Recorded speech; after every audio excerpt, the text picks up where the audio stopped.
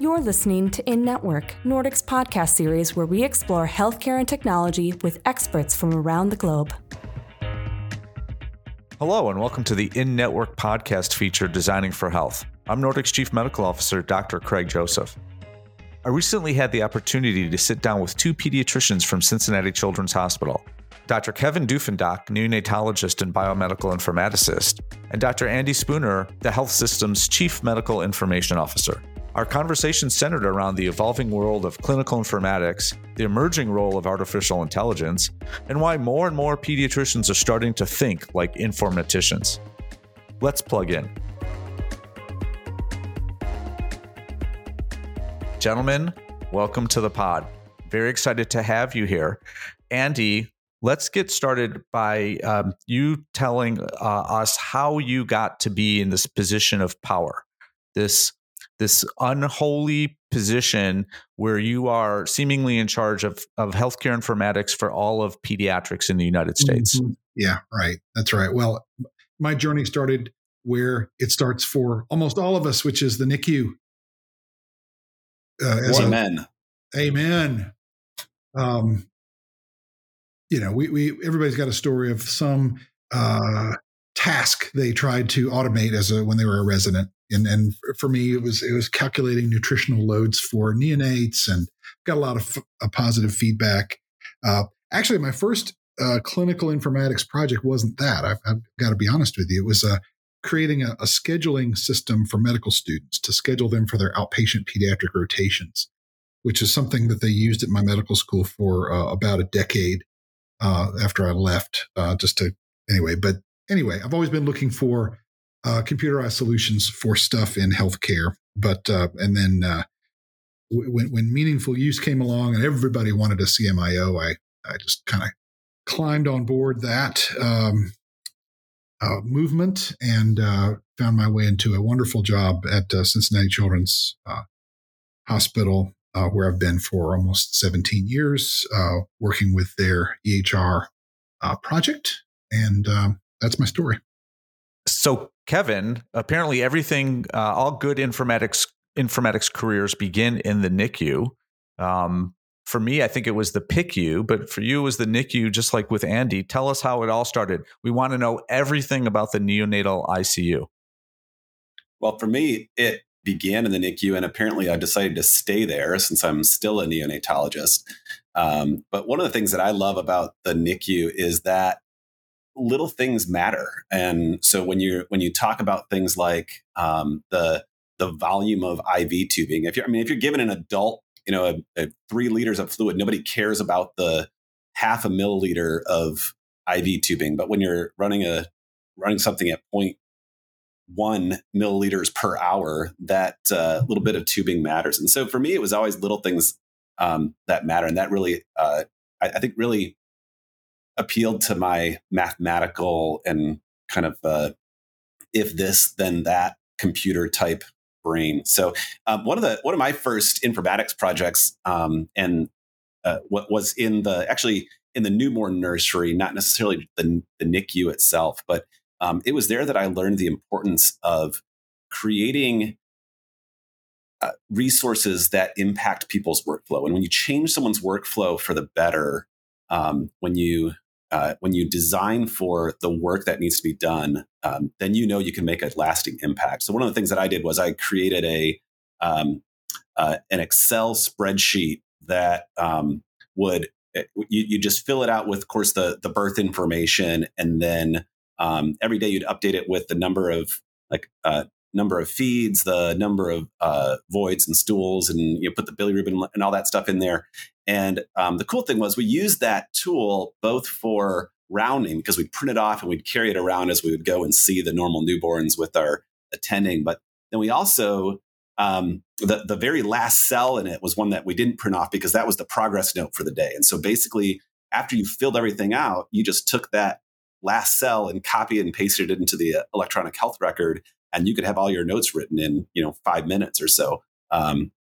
And I knew it was a success when I talked with my program director 3 years after I'd left, and he said they still had about 5 copies of it on a backup drive to make sure that nobody broke the Excel document that everyone used to write their notes in the newborn nursery. Is somewhere an information security officer is having a headache, and they don't know why. Absolutely. But it works.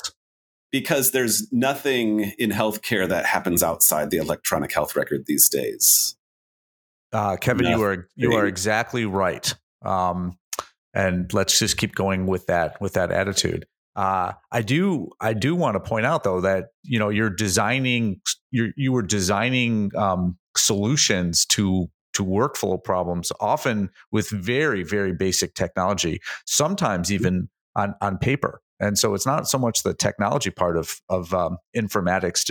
It often really just comes back to the information, and are you collecting it in an easy way and then leveraging it in an easy way. And I've been amazed at talking with clinicians who are involved in informatics. They always, not always, but almost always begin with stories like you've told of, well, I just had this problem and I solved it for me, and then someone next to me saw how well it worked, and then they wanted it, and then it just kind of goes by fire. And you got it when people are demanding. You've solved a problem when people are demanding that solution. Yeah, absolutely. There's nothing that says in informatics that it has to be digital. You can start off with even with with paper or with magnets or other innovative ideas, and start with that as you're going through the design process. Yeah, my first NICU application was just the set of printed tables, so it could do all the computations, pre-compute everything, and it would be transcribing the numbers to various places. But it cut out the whole step of having to get your calculator out. And I made it for myself. And one day the NICU director came over and said, "What are you doing? Where'd you get those tables?" I'm thinking, oh, my goose is cooked, because he was not known for being a kind man necessarily.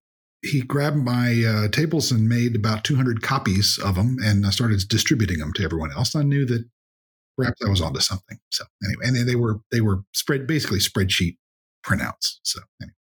Yeah, I think it's great. And as I mentioned, I think for me, it was in the pediatric intensive care unit, the PICU.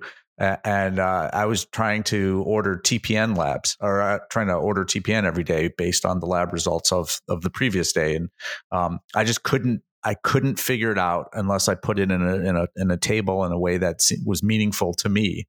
And I created that for me. And on the weekend, I think on Friday afternoon, I gave it to another resident. And boy, oh boy, when I came back on Monday, everyone had them. And it was pretty cool. They took one of my copies and then made a copy and then whited out all the information that was there, and then made 200 copies. And there you go. That's how clinical informatics begins. I think that just illustrates the importance of having that interface. And that's what we in clinical informatics, so often we just play the role of that interface between the clinical side and the clinical work that needs to be done, and the innovation, the electronics, the digital side as well, the computational side. So it's really fun. It's really fun being able to be that interface right in between with the content experts on both sides. Yeah, well, it's good to be needed, and it sounds like we're going to be needed for a little bit. Andy, one of the things that when we were preparing for this episode, you told me that you're worried about a couple things. One of those is that all the rules are changing for clinicians and how they do their work. Well, and you mentioned an exhaustion discount.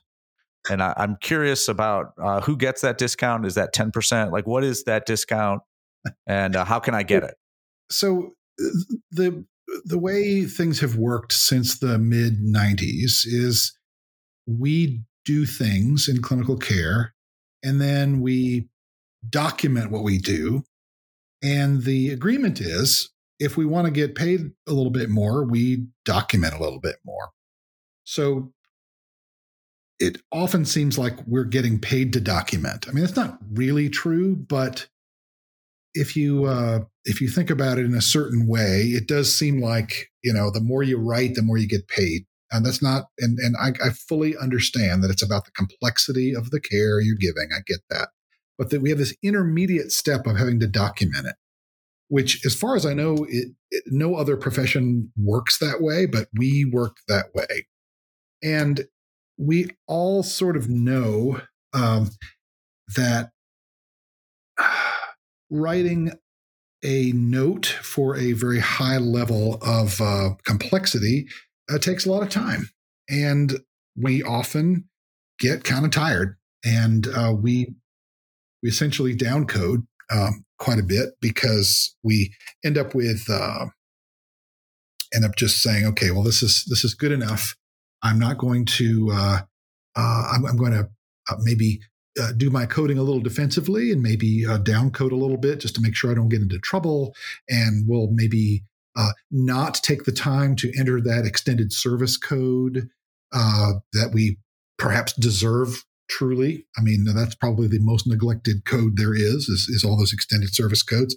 But even some of the high level codes will downplay those, because it's just hard. It's just hard to document. You don't have time to document. You need to get home and all that sort of thing. So here comes AI, and we have this promise from AI that maybe we don't have to do documentation anymore. Maybe if the computer can pay attention to things that are going on and listening to the conversation and looking at our orders and taking notice of what's going on in the environment, that perhaps the computer can just generate the documentation. And if that's so, if that works, and that's a little bit unproven right now, but results seem promising from all the large language model-based systems that are being pushed now, then perhaps we will be able to code that extra service time and a high level of service.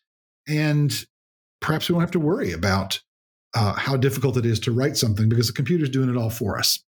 And so right away, one of the things that I worry about a little bit is, well, if the computer's listening and constantly tossing in CPT codes on our behalf and putting together notes, pretty soon that what I call the exhaustion discount, where you're just too tired to put it all together, will go away.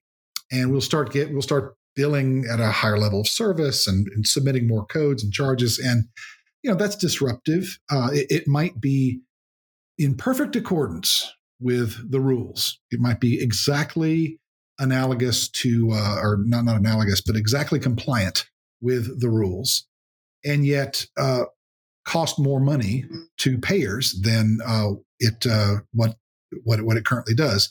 And that's going to cause some disruption and some hard questions. So the payers might say, well, gee, this care is costing more than it used to. It's all coming out professional charges. What's going on? And probably there's going to be some adjustment of what we get paid, and that will dilute the reimbursement somewhat. I'm predicting as we go to this. So will we end up getting paid more? I mean, everybody likes to get paid more, but is that really is that really what's gonna happen? And is it even necessarily the right thing? I mean, do we need to scour every second of our existence to make sure there's something billable out there, or do we just sort of have we reached a good equilibrium point where we document what we can get to and let the rest ride? Well, it seems a little bit, to make an analogy, it seems a little bit like grade inflation. If everybody's getting the B plus to A plus plus plus, and so somewhere in there, we need to be able to pull out that that curve and come up with some differentiation. Who really is the complex patient versus the patient that just looks complex because the AI pulled a bunch of new diagnoses or a bunch of new things that we did to reach that next level of complexity. And if AI is going to be looking over our shoulder anyway, one of the next things to happen is some suggestions like, hey, if you just bring up one more chronic illness and ask the patient how they're doing with this chronic illness that I found in the patient's chart, you could easily make this a level 5, something like that. That's there have been glimmers of this kind of technology for a while now. where if you, I used an EMR years and years ago that did something similar because you checked off all the review systems and that sort of thing, and it would give you suggestions for how to better support your level of service, which is dangerously close to something that sounds a little bit illegitimate. If someone's coaching you to charge more, that has a potential for causing some disruptions too. So it's an arms race. I think we all characterize our relationship with our payers as a bit of an arms race. We're trying to use tools to optimize our reimbursement, and as the tools get better, then the payers are going to say, "Well, gosh, maybe we shouldn't have been paying that much all along." So it's going to cause some reshuffling, I think, and we may end up in a period where the haves, the ones that have the AI assistants, will be getting paid a little bit more than the have-nots, and there'll be some interesting questions to answer. Kevin, do you think that we'll be writing notes in 5 years or 10 years? Where do you think this is going? Are we not just going to record every clinical interaction? Maybe not in the hospital necessarily, but certainly in the clinic. Just record the interaction and keep that recording somewhere, and then everyone can have their own version of the note. The payer can have one version, and the quality folks another, and the clinicians a third. And if anyone has a question about what really happened, well, you just go back to the recording, which we're going to keep in perpetuity. Is that going to happen, or was that dystopian or utopian? I don't think that the narrative will go away. And in fact, my hope is that the narrative becomes more of a focus, and then the other stuff that right now we're dumping into our bloated notes, that stuff kind of gets extracted in a way that becomes more, maybe more interactive. Maybe it's, why do I need to record the current ventilator settings in my NICU progress note? There's really no reason to do that other than to record a snapshot in time, which I will say, even though it might be unpopular, I will say that is actually useful. And right now, my EHR doesn't give me a great way to get that snapshot of what was it that I was looking at that moment in time to make that decision. But what I would love to do is I would love to remove a lot of the additional fluff, why do I need to write that I'm going to start Lasix at 1 mg per kg twice daily? Can't you see that I just put the order in? Like, just put that, that should just be able to be referenced somewhere. But why did I start Lasix at 1 milligram per kilogram twice daily? I mean, yeah, maybe AI could be listening to our conversation on rounds, and maybe it could transcribe something from that. Maybe that's what goes into a progress note or into the documentation piece. But I hope that the narrative does not go away completely, and rather that the narrative and then the objective piece get further defined by what is actually there and what is actually happening, that we are able to record in a structured manner in the whole electronic health record. Yeah, I finished my residency in 91, and the CMS guidelines for documentation came out in, of course, 95 and 97. So I was around for a lot of those classes for how to document, and I remember having the thought, why don't we just get a whole bunch of, I think at the time the technology was Betamax. We may not have had VHS quite yet, but so why don't just get a whole bunch of tapes and just tape everything. And anybody wants to know, they can just, we can send them the cassette, But I truly think that documentation as we know it today can be and should be made illegal. There, in the sense of it's forbidden to waste a physician's time in this way. I mean, it's almost immoral to take a rare resource like that and have them sit around and document all kinds of things that already exist. I mean, I agree about Kevin's comment about how you want to maintain a narrative, and you want to have, you want to keep some notes for yourself and for your cross coverage and for for the family to understand what's going on. I mean, that's a far more important objective than a lot of the other things that we write notes for. Everybody talks about, well, we write a note because of billing. Well, it's not the only reason we write notes. We also write notes, at least when we're trainees, we write notes because we want a script to read from. We want to have every piece of information there so that nobody has to find us looking in the chart for something. It's all going to be written out right there, so I can just look at my note and talk. And that habit sticks with us, and we end up on past our residency just writing these long scripts where we record every little piece of information, and people justify this by saying, "Hey, I want to do my thinking in this note, and I want to bring all the things I need to contemplate into one artifact." And I can certainly understand that. Sometimes, I mean, there's complex thinking to be done, and you don't want to be overloading your head with where to click next. But the computer's got to help us here at some point. And I think I'm hoping in 10 years we'll look back at what we ask ourselves and our trainees and our colleagues to do, and just declare that to be a ridiculous waste of time that the computer can now help us out a lot more with. Well, Andy, speaking of helping us out, there was a recent study that showed that an AI can be more empathetic than a physician in terms of from the perception of the patient. And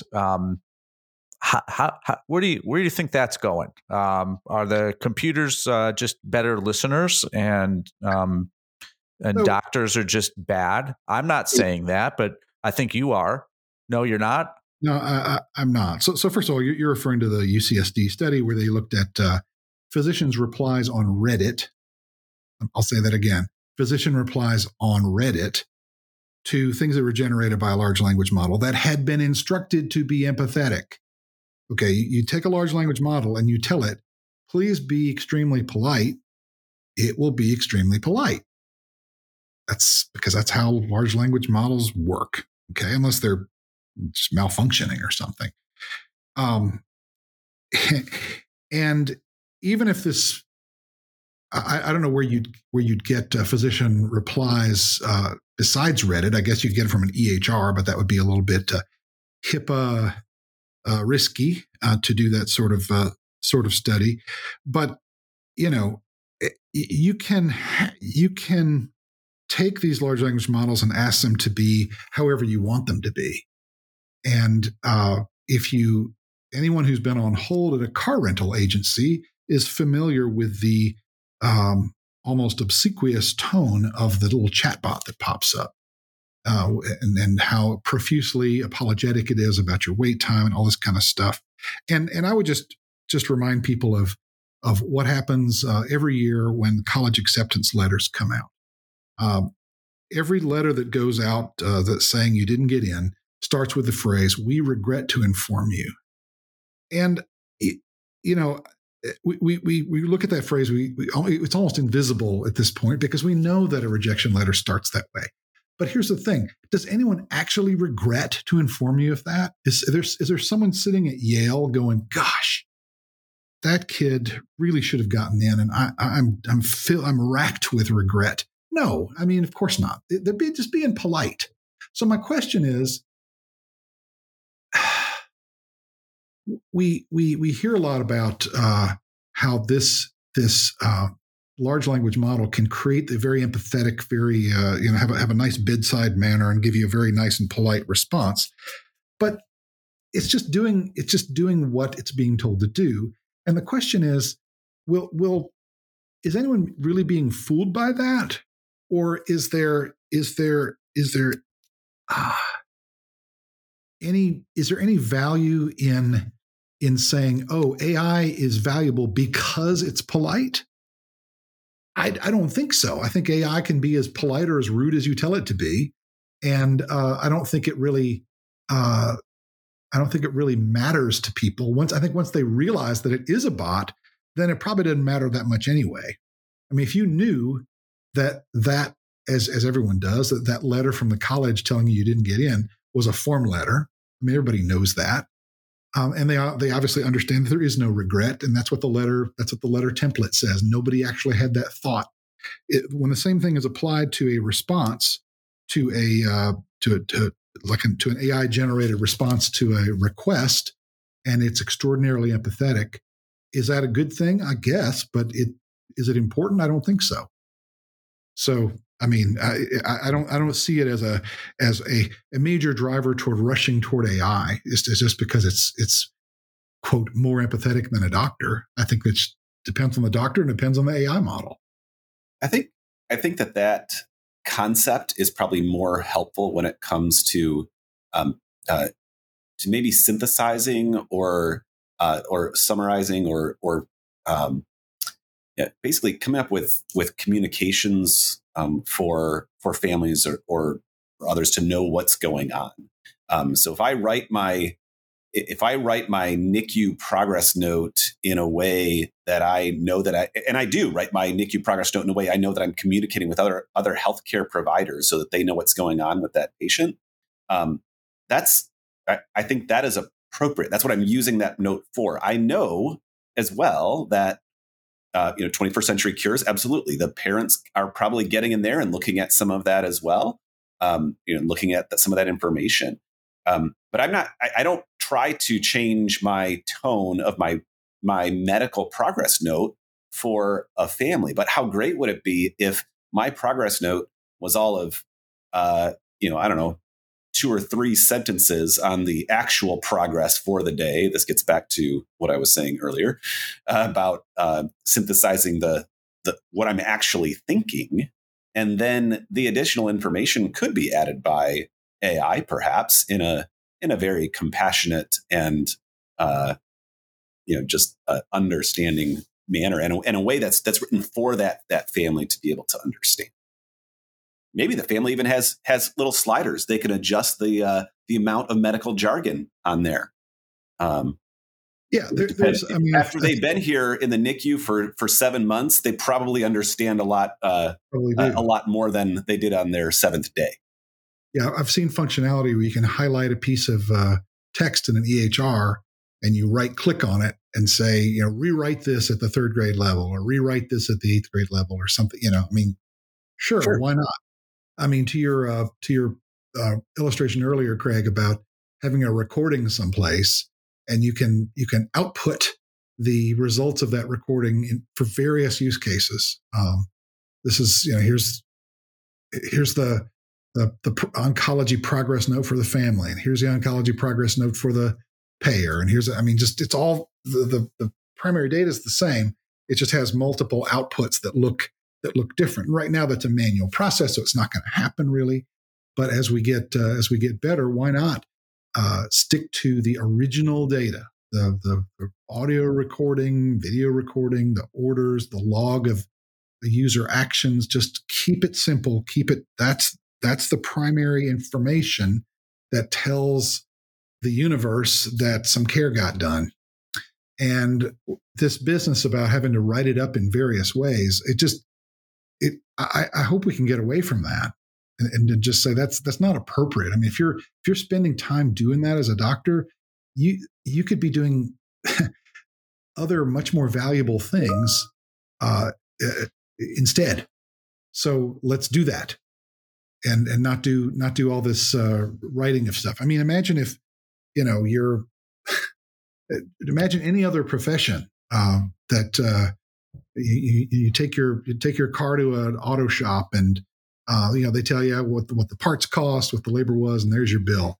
Well, instead we say, oh no, I want you to describe exactly which rack the car went up on and what you did first and who you talked to and all this detail. It's like, I get that there's a lack of trust. I mean, it's all based on a very well justified concern about fraud. Okay, but we spend so much time doing all these notes, and it's a waste of a precious resource, honestly. Yeah. So first of all, very interesting comments, and I think that those are pretty mainstream views. Physicians are burned out. We know this. Clinicians, people that work in the hospital, clinicians are not, are burned out, and part of the reason is this documentation and kind of detail oriented writing that is required to get people to not get sued and to be able to get paid. One thing though I saw regarding empathy from a large language model, I read this discharge summary for a new onset diabetic, I think a 9-year-old, something like that, and they asked the LLM to consume the chart and to write a discharge summary for the both clinical one and also patient instructions. And I was amazed at reading this, and this is probably because I'm not a pediatric endocrinologist, but there was a line in there that said, Johnny, you might think that it's your fault that you got diabetes, but this is not something that you can control. To me, that was pretty revolutionary, because now, again, if I'm a pediatric endocrinologist, maybe that's a common thing, and kids often wonder even if they don't say that they're responsible for their disease. I thought that was great. Like, that's something that I would love for someone to point out to me, or something to point out to me, like, hey, the patient didn't say this, but you didn't ask, and they statistically are thinking it, so you might as well try to address that elephant in the room. That's pretty amazing, and that's a service I want. Yeah, going back to this idea of having primary data somewhere that generates different outputs. It should be, I guess in some future data, it should be queryable. So if you've got a concern, what could I have done to prevent my child's type 1 diabetes at age 9? You might ask a doctor about that too, but why not ask the data too? If we're really getting into this, all this AI stuff shouldn't be just to generate notes. It should be to help with communication and to actually take data and turn it into information. Yeah, makes sense. Kevin, we like to talk about design and healthcare at a very high level. You have said previously that you consider yourself an informatics generalist. And to me, that makes me wonder, what's an informatics specialist, and how do they do their work? How do they design their workflows? How do they address technology in a different way? So what do you mean by informatics generalist?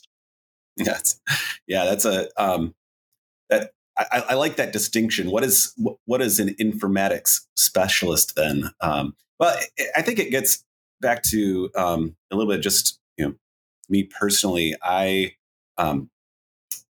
really love delving into all things informatics and at least having an idea of how things work. So I can talk about things like machine learning and artificial intelligence and neural networks, and I have a general understanding of how they work. And I've played around with them a little bit, and I think that's fun. But I don't necessarily consider myself to be, say, a machine learning expert. That's not what I'm doing day in and day out. Over time, I found myself really acting more in that role of the interface between that clinical care and the processes, the workflows that need to happen. And one of my specific interests is in programming. My wife calls it my Sudoku, so I love getting in there and trying to figure out how to get the computer to do to do what it is that I want it to do. Whether that's creating an algorithm, a deterministic algorithm, or having it respond to different user interactions and that kind of thing. So I think it's important that we as clinical informaticians, that most of us are informatics generalists, that we can do things where we can build directly in the electronic health record. We can speak to things like usability with effectiveness, efficiency, and satisfaction of use. We can evaluate workflows. And then we have an understanding. I think it's really important that we that we have that understanding of neural networks, artificial intelligence, machine learning.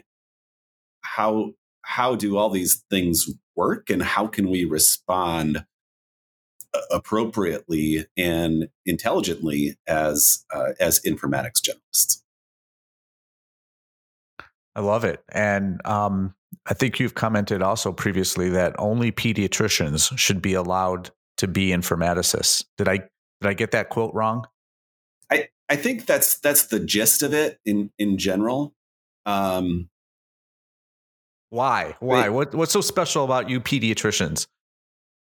Well, I mean, specifically, I think with machine learning. Obviously I don't completely think that, but I do think that pediatricians, or really doctors in general, have an advantage when we start talking about this machine learning concept, because we do have an understanding of how the brain works and how we as humans learn. So we understand things like neurons and axons and myelin sheaths. And really, if you think about a neural network is it's basically a bunch of linear algebra matrices that all kind of get scrunched together. I realize I've just lost everybody, so sorry for ruining your listenership here. But that's basically all you're doing is you're reinforcing the myelin along those linear algebra matrices, and we understand how somebody goes from, if you think about somebody learning to ride a bike, when they first start, there are a lot of scraped knees and not a lot of bike riding that's going on, but through continual reinforcement, you can see that the child is gradually learning to develop their balance, and they're every time that they're doing something, they're getting a little bit of feedback, and that keeps on reinforcing, and that's the way that the neural networks work as well. It's just instead of reinforcing myelin sheaths, you're adding a little bit to the numbers here and there, so that one input is weighted more than, say, a different input to get to the outcome. I like that. I agree. Maybe for a slightly different reason. I've often said that pediatricians are good in the informatics and the CMIO, CHIO type roles, because we're used to dealing with children. And there's some smiles there. I'm not saying that physicians act like children often, nor am I calling out various specialties such as surgeons. I'm not doing that. But there are others who have done that, and, to each their own. Andy, thoughts about this? Well, I think if you're I met a informaticist recently who had been a neurosurgeon, and I thought, who in the world would give up a career in neurosurgery to be an informaticist? And the answer was he was from the UK, and he explained to me that all doctors essentially all earn the same amount of money in the UK, and so wasn't that big a loss to him to switch over to informatics. And perhaps the reason why we have so many pediatricians and hospitalists in the informatics ranks is because folks who can earn a lot more money doing their specialty aren't as tempted to spend time on things like this. Andy, you're really you're bumming us out here. Kevin and I are bummed out now because that's my value add. I do think that one of the reasons, though, that you'll find a lot of pediatricians that are thinking in the informatics mindset is that in pediatrics, especially in that like subspecialty pediatrics, we're almost always dealing with rare diseases. I mean, if you think about it, kids are not supposed to be in the hospital, and so So whenever we are dealing with something, it's not something that would necessarily be dealt with in mass. And frankly, in many cases, it's taken a while for our electronic health record to add some of the pediatric specific or pediatric friendly functionalities into, say, our electronic health record. And I also think so oftentimes we have to deal with things like workarounds or using tools or medications in ways that are maybe a little more creative. I already talked about being in the NICU, and one of the things that I love about it being that I have to deal with the little tiny things, the very small changes in the volume of ventilation. I have to think about things like dead space in the airway. It's those little things and those edge cases that I think lend themselves to thinking like an informaticist as well. Typically at the end of our podcast, we like folks to tell us if there's something that is so well designed in their lives that it brings them joy and happiness. And sometimes it's technology and sometimes it's not. Kevin, let's start with you. Is there something, are there one or two things that just are so well designed they bring you joy?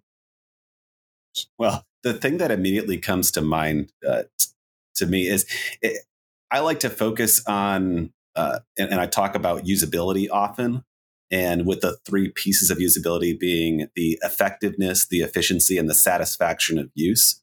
And when I think about that, one of the best examples is when you mistype your password on a Mac. Do you know what happens? Have you done this? That's right. When you mistype your password, the entire screen shakes at you. It's like, hey, you idiot, you just mistyped your password. And I love that because is it effective? Yeah, it told me I just typed my password wrong. Is it efficient? Sure, doesn't take very long. I don't even have to click on a box to say, you got to retype your password. And is it satisfactory? Yeah, I can kind of laugh at myself because my computer just shook its head at me. So I think that's great. That's awesome. Andy. Yeah, there's so many things, but since this is a computer-oriented conversation, I have to. There's a vector drawing application that I love. I'm not, I don't know if I can mention the please.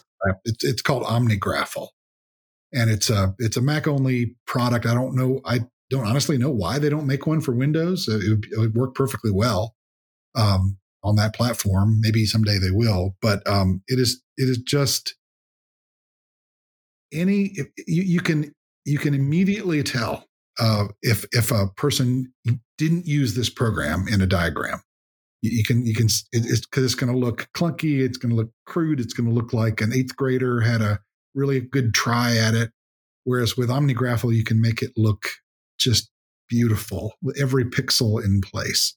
And I don't know. There's certain things like that in this world that bring me joy. And since we're down this path, I'll just continue one more. There is a programming language. The first programming language I learned called APL, and it stands for a programming language. And those who know APL know exactly what I'm talking about. But there was a book on APL by Kenneth Iverson that just took you through just teaching you the language. And it's still the best textbook I've ever laid my hands on. I still have my APL book that I bought when I was in 7th or 8th grade. And it's just the most amazing exposition of a complex topic that I've ever seen. So anyway, those are a couple of things. Well, I am joyful because both of you mentioned Apple products or software that runs on Apple machines, and I'm a big fanboy. So this is a terrific way to end. Thank you so much. Really appreciate it. It was a very interesting conversation, and look forward to continuing it at some point in the future. Well, I do have to say, my Microsoft Surface that I still have right here, version 3, is it will blow your Apple anything way out of the water. But, good luck with that. I'm crushed. And I'm giving you 50-50 odds that I'm going to take that out of the podcast. But let's see. All right. Thanks again. Thanks. Thank you. Thanks for tuning in. We hope you enjoyed today's episode. For more information, visit CincinnatiChildren's.com. Plus, visit the show notes for this episode for a link to Dr. Spooner's Pinterest page filled with his favorite well-designed things. Check back for more episodes of Designing for Health wherever you listen to podcasts or on NordicGlobal.com. Till next time, we'll see you in network. If you enjoyed this episode, please leave us a 5-star rating and a review. This helps others find the podcast as well.